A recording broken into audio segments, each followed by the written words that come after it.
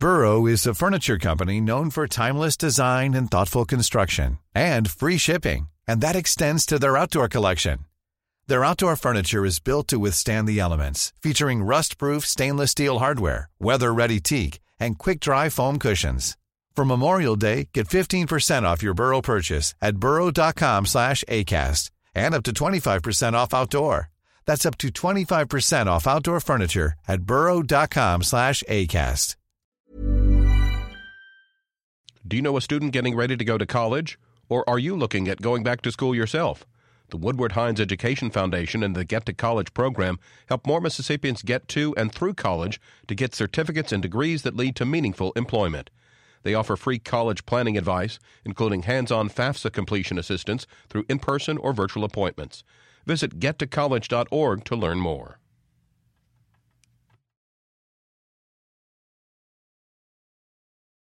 Good morning. It's 8:30 on Friday, June 17th. I'm Desiree Frazier. This is Mississippi Edition on MPB Think Radio. On today's show, we check in on mental health care in the state. Then, summer vacation is in full swing. How can kids avoid losing the academic progress they've made this year? We'll talk about that. And the ways you can spend Juneteenth in Mississippi. This is Mississippi Edition on MPB Think Radio. It's been almost a year since a federal judge installed a monitor to keep an eye on Mississippi's embattled Department of Mental Health. That measure was the result of a DOJ lawsuit that accused Mississippi of providing such poor resources for mentally ill residents that it discriminated against them. We wanted to know, in the time since that monitor was put in place, has mental health access improved? Joy Hogue, Executive Director of the Jackson-based nonprofit Families as Allies, tells us, from her perspective, the answer is complicated. Dr. Hogan, the court-appointed monitor, and his team released their first report 2 or 3 months ago, and they saw some progress, but they also saw some areas of significant concern. And he talked about things like people waiting in jail. And these aren't people who have criminal charges against them. And that's a whole other issue when somebody has criminal charges, but they also have a mental illness. These are people with no criminal charges who are awaiting acute treatment, and they're being held in jail. And also he found this trend that there was a significant number of people who were admitted to the state hospitals who were not diagnosed with a serious mental illness. They were diagnosed with something else, but not a serious mental illness, which really begs the question of looking at our system, where should those people have been so that they could get the kind of help and support they need? And what does that mean about people with serious mental illness? Because you're always going to need some sort of acute treatment. Nobody's saying that will go away, acute inpatient treatment, but we should just rely on it less and have more of an array of services. But because of that, is that why some people are not able to get that acute treatment? So there's definitely some things to look at. Being that you said there are folks who are in jail but haven't committed a crime, they're there because there's nowhere else to put them. Where would you like to see those people placed? I would like to see that, first of all, our system, backing up from that, really had the array of services and supports that it's supposed to be working toward, so that people were much less likely to end up in that situation, because by the time they get to that situation, it's a crisis and everybody's just scrambling to get them somewhere. And they end up in places that are not appropriate and can violate their civil rights. So I think that's one thing, to back up and look at what needs to happen. And is our state looking at those people who end up in that situation and backing up and saying what happened, and talking to them and their families and saying, what did you need 6 months ago, so that you wouldn't have gotten to this point. And then I would like to see them be the ones who are getting those either crisis beds, or if they need acute care in the state hospital, that they would be able to get that. But I think it's really easy to have a knee-jerk reaction and say, oh, we need more acute care beds. But I don't know if that's the case or if it's the wrong people are ending up in those beds for other reasons, because that's what the reports seem to indicate. So the right people aren't having access to what they need. What would be an example of some things that could be done ahead of time so that that person doesn't end up in crisis? Well, I think some of it, and this is in the remedial order, is for those people with significant, serious and persistent mental illness who are leaving the state hospital. Is discharge planning really happening like it's supposed to? And there were indications in the report that that's getting better. But are those mental health centers getting the support and technical assistance they need? Because that's a very challenging situation, to make sure that when someone is coming back to their area that they are coordinating with the state hospitals from the very beginning so that those people are coming back to an array of services and supports that works for them. I think it would be really helpful, the access to peer support, which there has been an increase in that, so that they can talk to someone who's been through the same thing and learn, some of the things they did and have that support. But I think that coordination is really, really key. And then to remember that this lawsuit isn't about, and the ADA and Olmstead are not about just throwing services at people. They're about looking at each individual person, working with them and saying, for you and for your family, what if they want their family involved, what works for you? What would help you live and work in the community in the way you want? So having that really individualized, and that's why things like supported employment and supported housing are really important, because this is about people having the same chance to be in the community with the right kind of support as anyone else has. What about access to medications that they need? Is that an issue? Yes, and that's part of the remedial order, too, and there is money in there for that, because apparently, and I am not an expert on this, but during the trial, it sounded like that people were going for periods of time. People who needed medication were going for significant periods after they got discharged without being able to get it, or maybe they were just given a card that said you have an appointment at a mental health center with no support to actually get to that appointment, or better yet, have someone come to them. Things like PAC teams where the services and supports can come to them if they're on medication, that someone can come to them and help make sure that they get it and that they're supported in taking it. So, yeah, that's very important, too. That's not to say every single person needs to be on medication, but that is a significant issue with serious mental illness, that a lot of people could benefit from that support. The Department of Mental Health has said it's come up with crisis teams to deal with people who are in crisis in the counties, and that they've put more services in place. But you're saying that you don't know that the services that are in place are really meeting the needs. Is that correct? Well, I don't think we know yet. And just we need more information and more data. And that first monitoring report would indicate that we haven't met those goals yet, that there's been progress, but not necessarily that they've been met. So one thing I'm looking forward to is, first of all, the continued monitoring reports. And I think the next one is supposed to come out in early fall and is going to focus on crisis services. And that's so important. You're right. That's a huge part of this. And also the Department of Mental Health is required to establish a website that has data about what's actually happening to people out there by mental health region. Like, are they getting the crisis services? Are they getting this? And what does the data tell us? And as far as I know, not a lot of that data is out there yet. So I think that website will be really helpful. Joy Hogue, Families as Allies, thank you so much for your time and speaking with us about this issue. Well, thank you. Thank you very much. Coming up, summer vacation is in full swing. How can Mississippi kids avoid losing the academic progress they've made this year? We'll talk about that. This is Mississippi Edition on MPB Think Radio. Deep South Dining is the show all about the culture of Southern flavor, from fried chicken and collard greens to shrimp and grits and a glass of sweet tea. Subscribe now to the podcast using any podcast app or download our MPB public media app.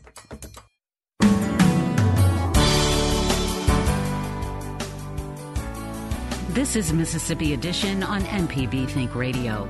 I'm Desiree Frazier. Summer is here. That may not be a good thing for the growing brains of Mississippi youngsters. Studies show the average elementary and middle school student can lose up to a fifth of a school year in learning progress over the course of a summer break. Felicia Davis is part of the education team here at MPB. She tells us she doesn't like the term learning loss. We like to say unfinished learning or not yet. And so because the loss implies that they lost something, there was a setback, definitely. And it definitely has impacted children in schools and families.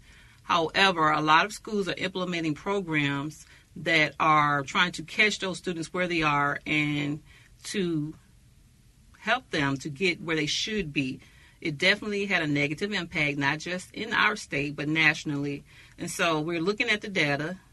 The Department of Education is using the data as well to determine which strategies will work best and which programs help to further get that child to the yet instead of the not yet. When children come back after the summer, what things are noticeable?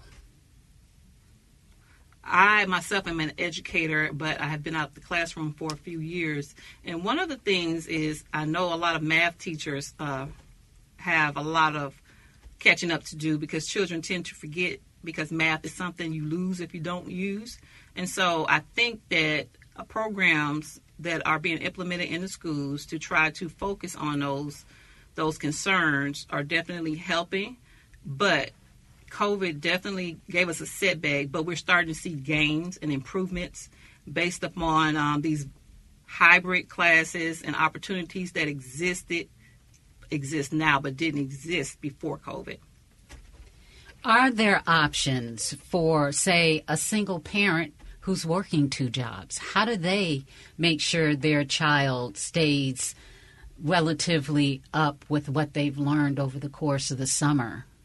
Well, one of the great things about education is we are tapping in more so to those type of families that you just mentioned, like a single mother. And so a lot of the teachers utilize some type of electronic communication, and we have a lot of programs that are virtual. I want to recommend MPB's Classroom TV because you can search it by content. So if you have 2 or 3 children home, you can definitely find a teacher on there who is teaching a particular concept. And there's so many things available now because we saw that there was a huge gap, and we made more material available to parents nationwide as well as state focused. And so as a mother who has to work, as many do, and especially with the rising cost of everything right now, we don't want to give children too much screen time, but there is definitely a lot of programs. There are definitely a lot of programs out there that can assist, and it's only at a push of a button. And talking about MPB, you have an event coming up. We do. We have a huge event, and we're super excited about this event because it has not been in person since 2019. And we have a lot of fantastic vendors who will be joining us. And this is an opportunity for the community to come out, families to come out and bring their children out. And there will be a lot of educational focus and little activities they can do at each of the vendors' stations, as well as free books and free kid-friendly items that will be given out. And I encourage you to come join us. What's it called? Summer Learning Family Fun Day. So we're making learning fun. Something where, hey, yes, it's summertime, but we're still promoting literacy, and it's an opportunity for the family to have fun together. Where is it at? At the Jackson Convention Complex. And what times? From 9 to 1. Ultimately, what do you want families to get out of this? I want children and families to know that learning can be fun. Sometimes when you say learning, the kid shuts down, but it's summertime, I don't want to do work, or, we want to promote learning together, and learning can be fun. And so the concept of literacy is our main focus, though. So let's come out here, have a good time, but we leave some things we can utilize, not just for that day. We can take those things home, the work booklets, the books, and continue our learning at home. Thank you so much for telling us about this program, and thank you for the insight into Not Yet. Not yet. Not yet. I thank you for having me. Coming up, how best to spend Juneteenth in Mississippi.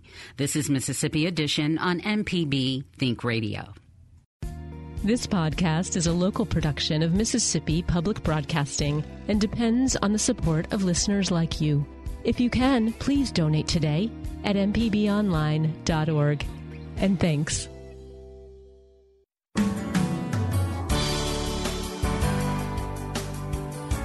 This is Mississippi Edition on MPB Think Radio. I'm Desiree Frazier. This Sunday marks the annual Juneteenth holiday, a day for celebration and education in the U.S. Pam Jr. is director of the two Mississippi museums, those being the Museum of Mississippi History and the Mississippi Civil Rights Museum, both in Jackson. She speaks with Mississippi Edition producer, a lot of Mississippi's in there, Rob Lane. If you go back to Abraham Lincoln in September 1862, and the Emancipation Proclamation was issued to go in effect January 1st of 1863. But you had these rebellious states that had seceded from the Union, and Mississippi was included. So you had people still with enslaved folks on the plantations. And up until 1865, this is still happening. This particular day, Major General Gordon Granger came to Galveston, Texas with 2,000 soldiers and went into this. I always try to make up the scenario myself, but went into this plantation and stood in front of the big house and said, and told them, all Texans, we proclaim that all Texans are free. And that included those 250,000 enslaved Africans. So for me, that's an amazing story because here they are continuously working, picking cotton, whatever the crop was there, and they had no idea.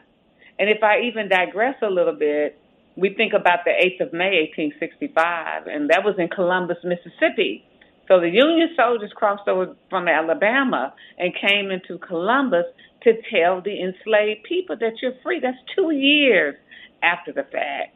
That's sometimes it's hard for me to compute that. But this is what happened. And on June 19th, it was Jubilee Day. It was Freedom Day for 250,000 enslaved people in the state of Texas. Can you provide any insight into why now we celebrate Juneteenth on June 19th across the country and not on May 8th or any of the other days when enslaved peoples in various parts of the country found out they were legally free? Well, I think that last day, that June 19th, Juneteenth, that was the end of slavery. That was the last 250,000 people who were enslaved.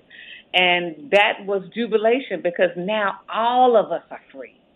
All of us. 2 years later, and if you look at it today, 157 years later, now in 2021, which was 156 years, this has been made a federal holiday. It's a day that we all should be so proud of to have that we had a federal official to put something like this in place. The federalizing of the holiday, making it a day off for people, is complicated, right? Because on the one hand, it brings much greater attention nationwide to the holiday. It also potentially trivializes it. It may chip away at some of the sort of original emotion and meaning of the holiday, at least in some circles, from some points of view. I'm curious if you have any thoughts on how we should sort of navigate thinking about Juneteenth now at this point where it's at sort of a complicated point, a transition point in its history. Well, there's the 4th of July, and that's Independence Day. And now we have June 19th. I don't think that people should should think about chipping away at it, because this is an important day that if you don't know about your culture, this is a time to learn about it. This is a time for curious people who've never been interested in history to sit down with folks of African American descent and learn about them. You know, one thing that I've heard a lot of people say, even in these museums, is that when they walk up to me and say, I don't see color. If anything, this is today that we all see each other's color and learn about the culture. This is a very important day to many people all over the world that will be celebrating Juneteenth, that we can sit back and recognize not only what happened in the past, but what happens today and how do we move forward. So tell me more. How would you recommend Mississippians celebrate Juneteenth? Well, what we do is it's not only a celebration, but a time for education. So I'm hoping people will come to the two Mississippi museums because it's free. Learn about the Civil Rights Movement. Learn about every facet from the information about slavery to learning about Reconstruction, because what that's going to do is give you hope. Learning about Reconstruction, seeing Gallery 2 that talks about all these people who were lynched, who never saw freedom, but they died for someone like me to be in a position that I am. To go into Gallery 3 and see all the faces looking at you, it's a moment to be educated about Medgar Wiley Evers, who gave of his life at 37 years old for people to be free. We're still fighting for freedom. It's still there in the 21st century. But what the holiday should do, what these museums should do, is to show ways that we move forward. That's important. That's very important to me. And if I'm not mistaken, the two museums are free not only on Sunday, Juneteenth itself. I know the museum is always free on Sunday, but today and Saturday as well. Yes, we are free. We are sponsored by Ingalls Shipbuilding, and what we're going to do are themed tours. We're going to have people come in so that we can talk to them about Juneteenth, because these two museums are the largest classrooms, as our former governor, who's passed on, William Winter, would say. So this is a time for people to be educated. It's a time to be curious, to ask questions. That's what we're here for. And later on during that day, I will be reading the book, All Different Now, Juneteenth, the First Day of Freedom. And that is for young babies to come in, that I can teach them about the holiday and how we celebrate, how we remember those people of greatness and resilience. Now, of course, Mississippi is a big state, and if you live in Natchez or South Haven or Pascagoula and you can't make it to the two museums this weekend, what are some other ideas for how to spend an educational and a thoughtful but also a celebratory Juneteenth? Well, you know, one thing that these small towns can do is to go sit on Grandmama Nim's porch. Talk to grandmother. Talk to grandfather. Find out who grandmother's mother is, who grandmother's father is. A lot of children don't know who their great-great-grandparents are. That's important because they are the holders of the information. They are the keepers of their family's history. What better day to do this than these children who have these cell phones to push that recorder and listen to grandmother and auntie talk about the olden days. Pam Jr. is director of the two Mississippi museums. This has been Mississippi Edition on MPB Think Radio. Stick around for a full morning of Mississippi radio. Coming up at 9, it's the Gestalt Gardener. Then at 10, it's Next Stop Mississippi. And at 11, don't miss Southern Remedy. Find past installments of this and other Think Radio shows online at mpbonline.org.